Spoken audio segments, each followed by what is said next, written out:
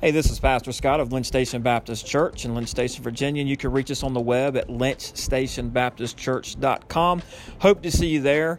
And today I want to speak to you a little bit on this thing that's going around our churches. Not only do I have it in my church, but I see it in other churches across the denominations and across this country. Of course, I can only speak for America because I'm an American, but I think we have this bad thing in our church is this perfection in the church. And what I mean by that is this, that when you come on a Sunday morning, you have on your Sunday best, your hair is the best, your teeth's the best, everybody's well behaved, you have the best family, there's no sin in your life, there's nothing wrong, you don't want to open up. Like, we create this culture and this environment in our churches where we cannot be authentic and real. The Bible tells us in Romans 3:23 that we've all sinned and fallen short of the glory of God.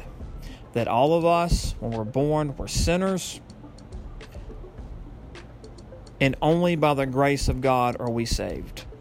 Romans 3:24 says this, and are justified freely by His grace through the redemption that came by Christ Jesus. So when we come to church on a Sunday morning, if we're believers, we know we've been redeemed, justified freely by the grace of our Lord Jesus. What are we afraid of? Why do we create this perfect attitude where everything is phony and false?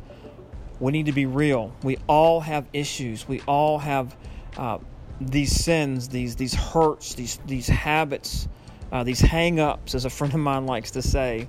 We all have these issues going on in our lives, and yet the one place we can come to on Sunday mornings once a week to be with our church family, we always come and we act like that we are fake. Well, beloved, let me encourage you today, when you go to church, be real, be authentic. Understand that we're sinners. Yes, freely go to the Lord. He has provided a way for you. He has torn the veil in two by His death, burial, and resurrection. Provided a way through the Father. And let me encourage you to do that. Not to be fake. Not to come to church in this perfectionist attitude, but to come and be real.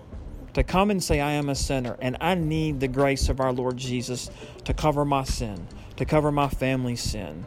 Be real. Be authentic. Take care. Until next time, God bless.